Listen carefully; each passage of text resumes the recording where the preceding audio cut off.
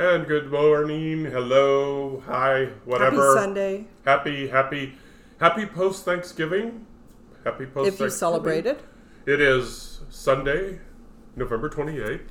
Already. 2021. And this is the CC and JT Amateur Hour, where production values go to die.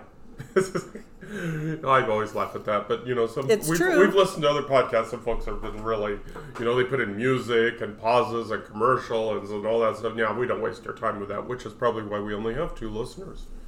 But they're 2 very awesome listeners. They're 2 awesome listeners. We have a very select audience.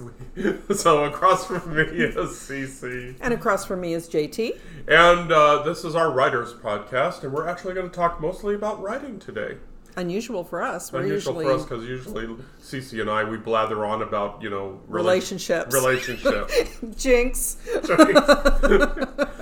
We've been together for a few years. So just a few. But we would love to introduce someone who is stuck with me through no choice of her own, my lovely and talented aunt, Elaine. Welcome to our podcast, Elaine. Yay!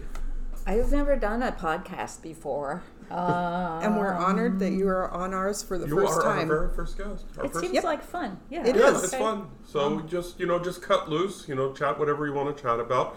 But we asked for the honor of your presence because you have a very interesting writing-related background. I do. I would like to say, to begin with, that I've actually written 2 books, but I've never done anything with them, but that's what happens when you are around books and editing and proofreading and reading and all that stuff. And it feels like a lifetime of all that stuff. I'm retired, but I was involved in writing and editing for about almost 20 years. Before that, I did a lot of other fun jobs. Like I had a job in a rubber stamp company where my favorite person who worked there with me had to answer the phone because people were just insane that their stamps hadn't arrived. And she would hang up and look at me and she'd say, "People, it's rubber stamps, not heart valves." So I liked, she was good. But I digress already, and I haven't even started. That's perfectly fine. We do How it do you all. do that? How do you do that? How do you digress when you don't have anything to... Anyway, never mind. No, we find it. We consider this as a forest, and we wander around the woods, and sometimes we get back to the path, and sometimes we don't. Yeah. Well, I'm going to attempt it. I did make a few notes, and I have 2 recommendations for aspiring writers or seasoned writers also. And I'll be brief, but these 2 things, whenever someone says, what's it like to be an editor or a proofreader or, And if you forgive me, can we give this little context here, When you say you were a proofreader, okay. Proofreader and an editor, can you say for which companies that you worked for? You know what? I would just as soon not name the companies, but I can tell you that there were 3.5 of them, and the half it was an advertising agency, so I never give it full credit. And it went in stair steps from a travel company whose travel books are very well known. And then I went from there to a hiking guide type of environment. And then I went from there to a major publishing company. And I can sort of tell you briefly what each one involved because it was nice. They were all very different. And another part of what I did is the whole time pretty much I was taking freelance gigs when people offered them, because even in the Bay Area, which is where I was, it's a small community. Publishing is a small community. But first, my 2, I don't want to call them commands, so I'll just call them suggestions. I don't know if the people listening are writers or proofreaders or what they are, all 2 of them. I have an idea, though. So the first one, I'll make reference to. Oh, by the way, I never say referencing as a verb. I just tell you that. I will make a reference to a common saying that aspiring writers are supposed to do, and it's kill your darlings. The phrase is kill your darlings.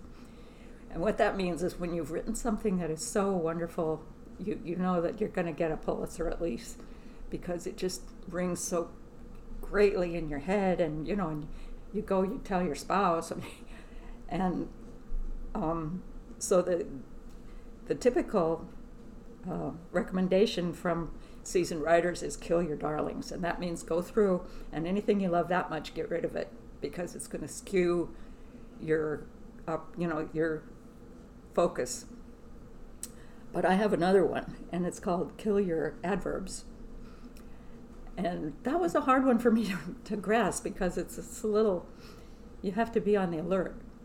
I'll give you one example. For instance, you can say, you're riding along and boy, have you ever got this sunset thing going? And you're on a beach blanket with somebody, and the important things are about to happen, and you look up and there's the most glorious, beautiful, no, that's not right. See, I did it wrong. There is the most incredibly beautiful sunset. In this case, incredibly is an adverb that modifies beautiful. Take it out, because it'll have more impact if you say there was a beautiful sunset, because the reader will use their imagination, because incredibly beautiful is just extra verbiage. So that's the first one. That might have been the second one. That was the second one. Anyway, kill your adverbs. And that was the first one. Sorry, I got them backwards. I guess it doesn't matter, because I can always, in proof I can change it. The other one is, and this is short, go to the dictionary, look up the word to lie and to lay, the two different words, lie and lay. And I'm not even going to attempt, while I'm doing this off the cuff, to tell you why this is important, but it is. You don't say, if you want to be correct, you don't say, I'm going to go lay down for a while.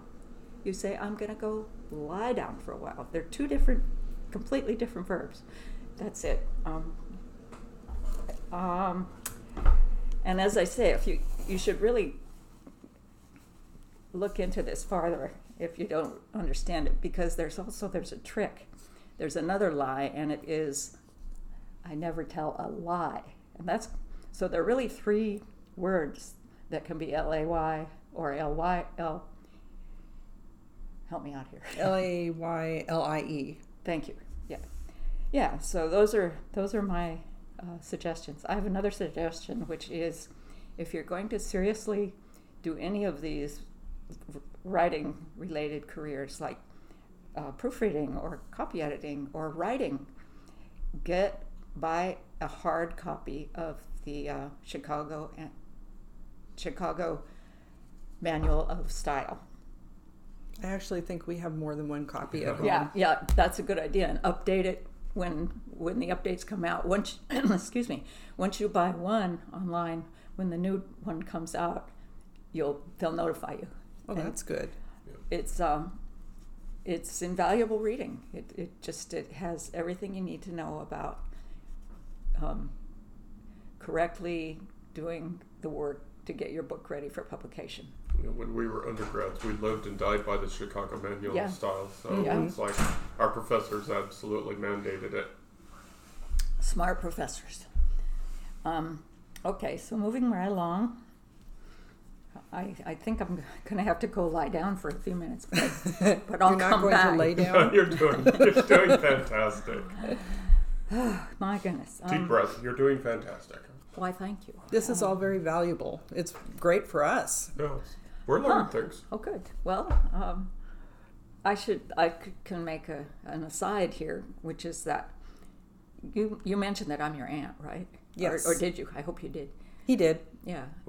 You mentioned that Elaine is your aunt. Yes. Yes. And one thing that I think is relevant is that our family tree is full of writers and readers and, a love of those. And so it makes it almost imperative that you have to get involved in some way or form in the world of writing and publishing.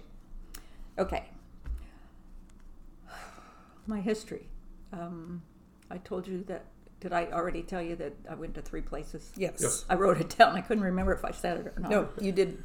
I think we jumped the gun on that one because JT asked about the background. I asked for a little bit of context. Yeah. Yes. Well, that's it.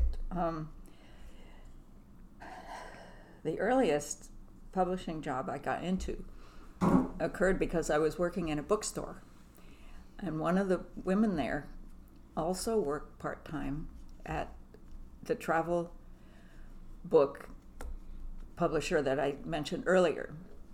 And I said, wow, I would love to get a job there. Instead of, I love being in a bookstore, but you can't live on it. It never works.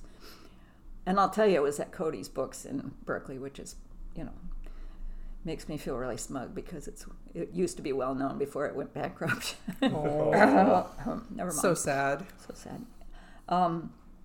And she said, well, there is an opening there, but it's in sales. I said, great, who do I call?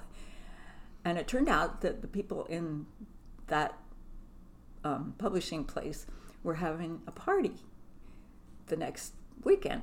And she said, well, just come to the party and I'll tell my boss that you're going to be there. So Mike and I went to the party in the backyard. It was really nice. And I met my boss-to-be. And she said, what you would be doing is answering phone calls for individual requests. You're not going to be like shipping out giant cartons full of books. It'll be like the retail sector. I said, great, actually I used to work in a rubber stamp company where I did the same thing. Oh, good. So I did that for a year, and I loved the atmosphere, I loved the people. And I can't quite remember how this happened, but I went to somebody in the editorial department. It was in an old warehouse, the whole thing, so everybody it was pretty free-flowing, there were no structures.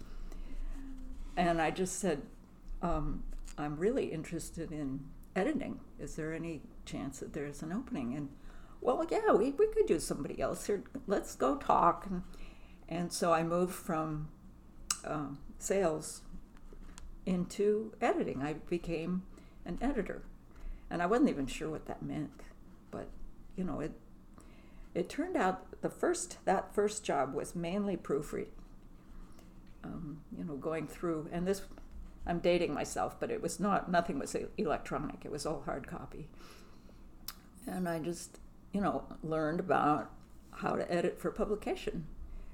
And I also learned a whole lot about traveling. My first book was the Antarctica travel book. And that was fascinating. And the thing that has killed me about that lately is the person who is in charge of updating it has a vastly different Antarctica to deal with, and it makes me very sad. Mm-hmm. But so we won't go sad because this is an upbeat podcast, right? Okay. For the most part. Yeah, so I learned a lot about that. Then the next thing that happened was one of the people who worked in this business became the editor. I can't even remember all the names, but she was the head person at a hiking and trail adventure book, series of books. And it was also very well known, not as well known as what was to come, but it was very small. I mean, it was really nice because I did everything. That taught me so much. And just universally, writers and people in writing and publishing are just the nicest people. Although in one place we did find a terrible woman who fired all the good people, but I was already gone. But that's later. I'll be done here in a minute with the outdoors, the great outdoors. So I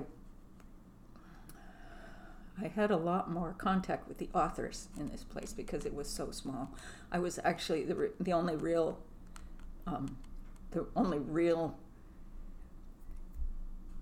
professional.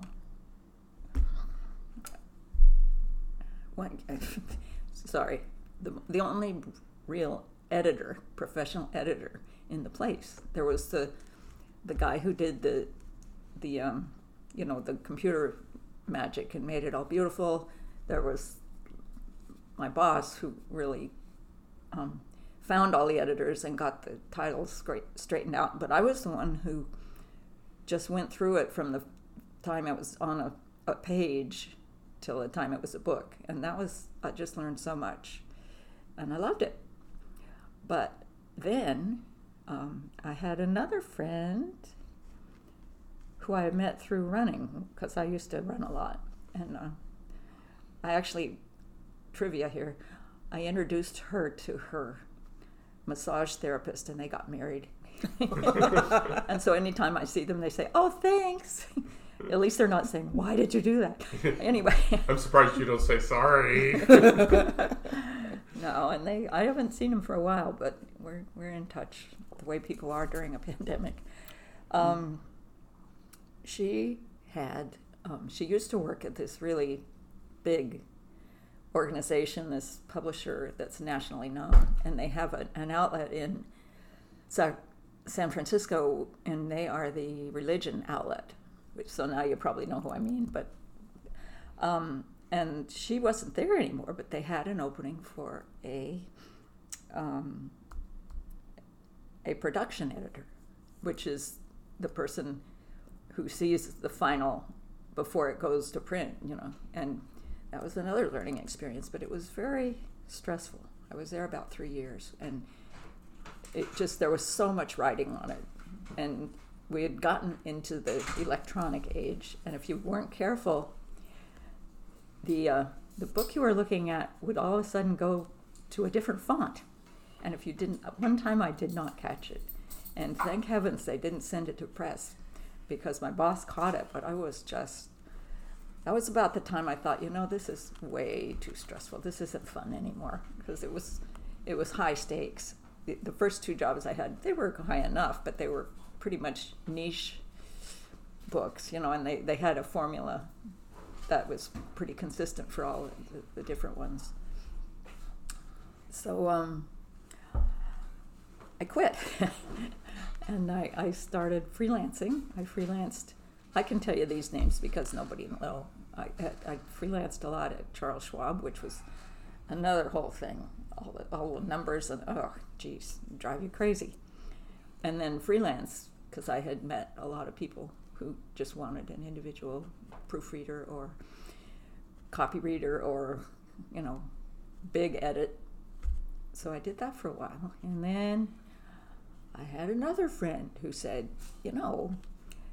this advertising agency in San Francisco pays really well, and they're looking for a proofreader. I said, well, I'll go talk to them. And it turned out the reason they needed a proofreader was that one of their clients was a food company, and they had food books. And they had recipes. And a big printing came out with one of their recipes. It was a Japanese dish, and one of the recipes contained something that said something like, great orange peel, and somehow it had gone out as great orange pea. Oh no!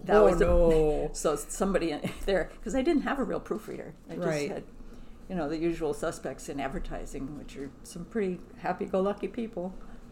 So I did that. I did that for about three or 4 years, and it changed so much. And I got old enough that I could retire and pick up on my various 4Ks, my retirement stuff. Mm-hmm. I had enough to retire. And so I did. And wow, I ended up a lot smarter than when I started this voyage. The last book I did was, 3 years ago, freelance.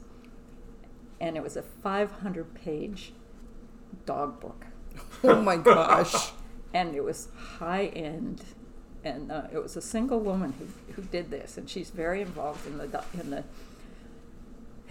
dog scene. And it just took forever. And it had a lot of pictures that needed captions. I wrote captions. I corrected her. She wasn't a professional writer, but I had done a previous book for her that was not so ambitious. And when I finally got finished with it, she said it cost her so much because she sent it to China to be printed, and I mean it was just top of the line, and it was going to sell. But she said, right now I'm so broke. How about if I give you a copy of the book? It only cost $500. Oh my gosh. And I was so glad to see the end of that. I said, sounds great. Give me the book. Wow. And I have since turned the book over, I believe, to one of the children of my... Oh, yeah, we did. Did that have anything to do with French bulldogs? Or? It had everything to do with French bulldogs. Yes, so bulldogs. I think that did get passed down to another author in our family. That's what I figured. She would enjoy it. And it's a beautiful book. Yes. But it was a little odd because... That's a lot of money. And the people were allowed to write their own stories. What it was, a series of stories about this is the dog and this is what they do and here's when they were born and here they are with their children. Anyway, so that I finally just said that's enough. And not long after that, I decided, under the influence of my relatives, to NaNoWriMo. Yes. Right. Finish a 500,000 manuscript in the month of November, and I did that, and it was really fun. And then I did another one just on my own, and these characters are still alive in my head, and but I've gone back and tried to edit them, and it's so complicated. I almost feel like I should just start over. Maybe you guys can tell me if I should. That's a hard decision to make, because in my case, and we've discussed this before, I have repeatedly started over one manuscript. I'm probably on my 6th or 7th version now. So it can be dangerous. I mean, writing for writing's sake is fun. Yeah. And if you don't have any particular outcome, then I think it's fine to keep rewriting it. But I'm kind of at the point where I probably should find an end point and put it out in the world, maybe. So. Well, I'm going to tell you what my problem is, and then we can wrap it up, because I understand. I said I wouldn't talk for half an hour, but... No, you're fine. Evidently, I can do that. I keep trying to straighten out the timeline. Yes. While I'm writing, and I realize I shouldn't even do that. Right. I should just forget that, but I can't, because I'm trying to figure out, well, if he was 30 and she was only 20, and then 10 years later, their child was, 11, but was that 1999 or was that 10,003? And yes, and I just get all balled up.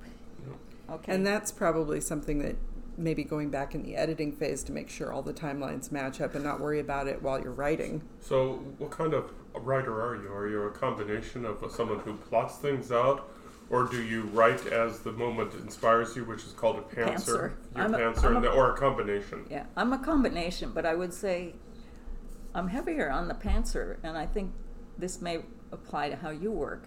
It comes to me. I don't. It's not a matter of sitting down and saying, "Oh, what shall I write today?" It's like, "Oh, are they going there? Oh, you're kidding. She's going into that bar, And I know she. And like I say, this was quite a few years ago, but all these characters to me are like real. Mm-hmm. So any advice you can give me, off camera here. Well, my current work in progress, which I finished for Nano this year, I know what the end goal is. I know what's going to happen at the very end of the book, and what I've been doing is I've been constructing events getting towards that end. In other words, maybe a better way to do it, and we've used this metaphor in the podcast before, is the top of the mountain.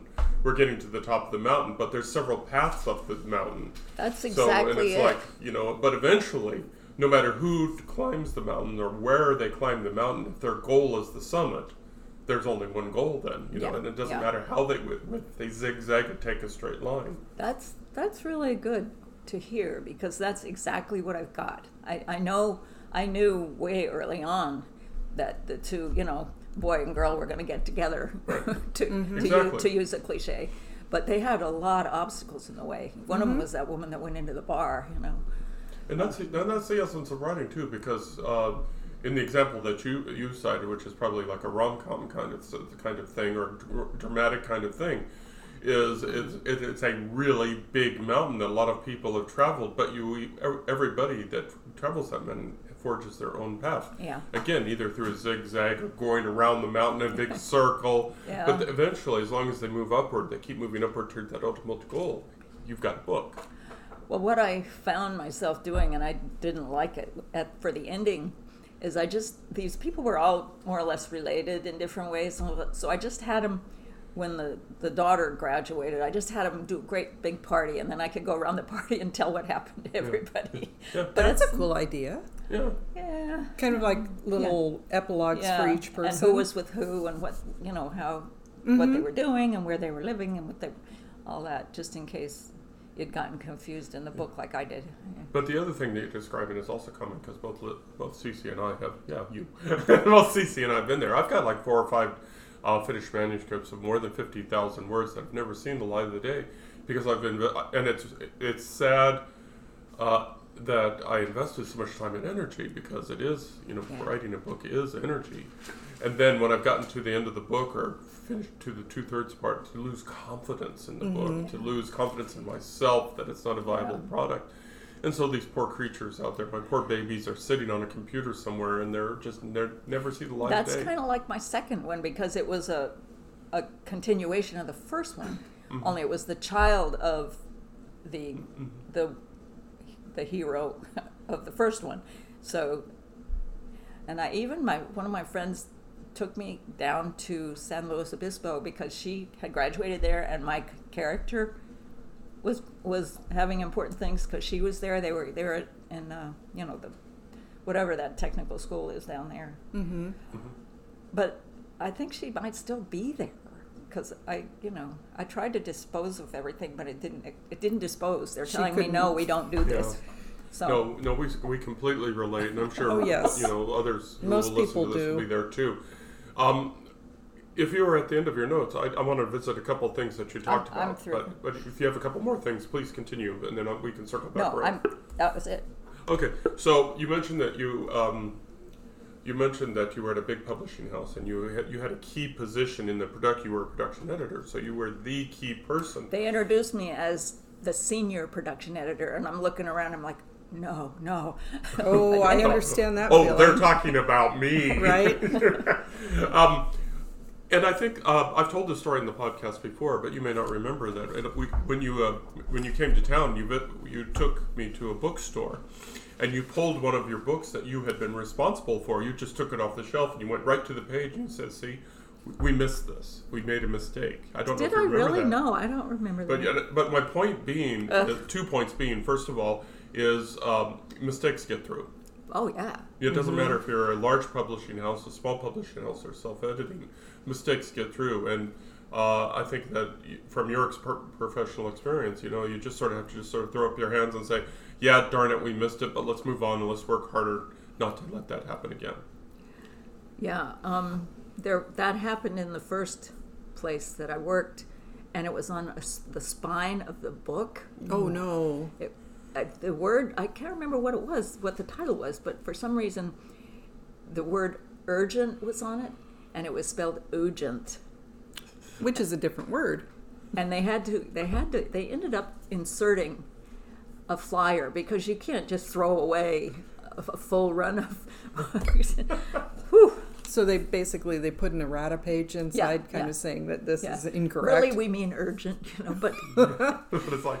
But it's, you know, it's human to miss things like that, and even if you catch most things. Yeah, and I don't think probably computers will ever will ever replace the human eye, though. Yeah. No. Because for that example, because these are words that it may be a viable word, but it's not the word you meant. But the other point that I wanted to bring up, and your professional experience verifies that, and it's something that I've said, is if a independent writer can afford it, and that being the key phrase, if an independent writer can afford it, get an editor, get a fresh set of eyes. And I'll be candid, I had a very bad experience with my books. It was so bad I took it off of Amazon because I did self-edit it, and it just... The story was okay, but the editing was terrible, and I didn't get it edited, so I eventually pulled it off Amazon. But the downside of doing so is that I engaged professional editors, that didn't know me, that could be a completely fresh set of eyes. Yeah. And unfortunately, between that and the book cover and all the other associated values, it cost me about $1,000 to publish a book. Yeah. Mm-hmm. But I feel better. I would rather spend the $1,000 and feel professional, and produce a professional-looking copy, even if the story sucks. At least I know that, it has a good cover and the inside makes sense grammar-wise. But so I always tell independent writers, if you can afford it, spend the money on an editor.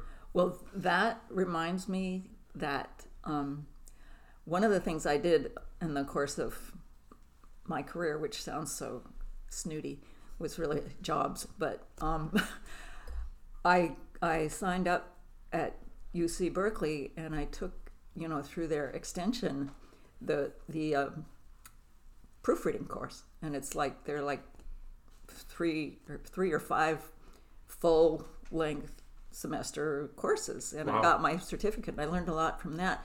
And what I would say about your book, What Happened to You, that was your education. Because it's true, and I don't think mine cost $1,000 because the UC is more affordable. But you have things that happen, whether they're from the outside or the inside, that, like the thing about the adverbs. An author told me that, not a proofreader, and I started to ask them why they weren't using more third person. Something else you don't do. Instead of saying, we walked to the hill, they said, steps were taken to get us to the hill. Mm-hmm. That's, passive. Yep. Right. And anyway, I've learned from so many places and so many people. And that would be the main advice. Just expose yourself to everything you can. Yeah. Keep your clothes on, though. Well, the incredible sense of embarrassment I had for that book taught me so much about the editing process. And so, I will edit. Yeah. And then I will send it to the professional editors. And I proofreader, a proofreader, a line editor, and a content editor. I spend the money because I was just so embarrassed, and now it's almost like a PTSD. No, you're right, PTSD. Yeah. Experience that I'm not going to go through that again. I will spend the money, but I also did, as you said, I learned a lot about the editing process and found out I'm not good at that. I don't have that intense attention span that's so needed for that. Well, it always makes me laugh when I talk about proofreading to people who haven't done it. They say, I could do that. Every time I read the newspaper, I find things that need to be corrected. I'm like, oh, nice. You should probably get get a professional job after you, and whatever. But I know what they mean. On the other hand, I want to be kind because you kind of have to be that way. You do notice. Yeah. Some of them are very glaring. That's true. But I think also, and I read some articles on this too, is that we are blind to our own mistakes when it comes to writing. Mm-hmm. We, as you say, the adverb thing and things like that, we're so caught up in the spirit and the flow of the story that we're creating. And we are this God creating this world that is so magnificent and so on and so forth. I did that. That we miss so much of our own mistakes. Yeah. And and so when I get the stuff back from the editors, I just sort of go, I'm sorry, I didn't mean to do that. Well, I think from the editorial point of view, though, are editors judgmental about writers when they're working on something that, in your situation, for example? Not so much, because I think being a proofreader or an editor is partly based on the need to see people succeed in their I think I would be more inclined to judge someone who wrote, a book about 10 people getting their heads cut off. Oh, right. That has nothing to do with proofreading. Mm-hmm. But if, as long as it seems like an honest effort on their part to sort of increase the knowledge of the world or whatever, or even just to entertain people. Like, so I love murder mysteries. You don't have to change the world to read them. Right. But then we shouldn't, as writers, we shouldn't be afraid of the editing process, because it's not like we're sending something out and everybody's going, oh, look at this, you're a terrible writer type of situation. No, not that I know of. And I think that's how some writers, kind of what you're describing is like you kind of shrink into yourself afterward. It's like as writers, we feel very vulnerable putting ourselves out there, and maybe we're afraid to look at the editorial comments. Yeah. And it's not something we should fear. It's more it's a kind of a synergistic process. Yeah, I think that's a good analysis. I just remembered I was going to include the biggest mistake I ever made, which, kept me humble. I was freelancing, but getting quite a bit of work from a small publisher that was based in Berkeley. And this one book they gave me, they were really happy with my editing. I was tasked with actually editing, like, changing words around and paragraphs and all that editor stuff. And it was a fairly complicated book, and it had a lot of notes in the back.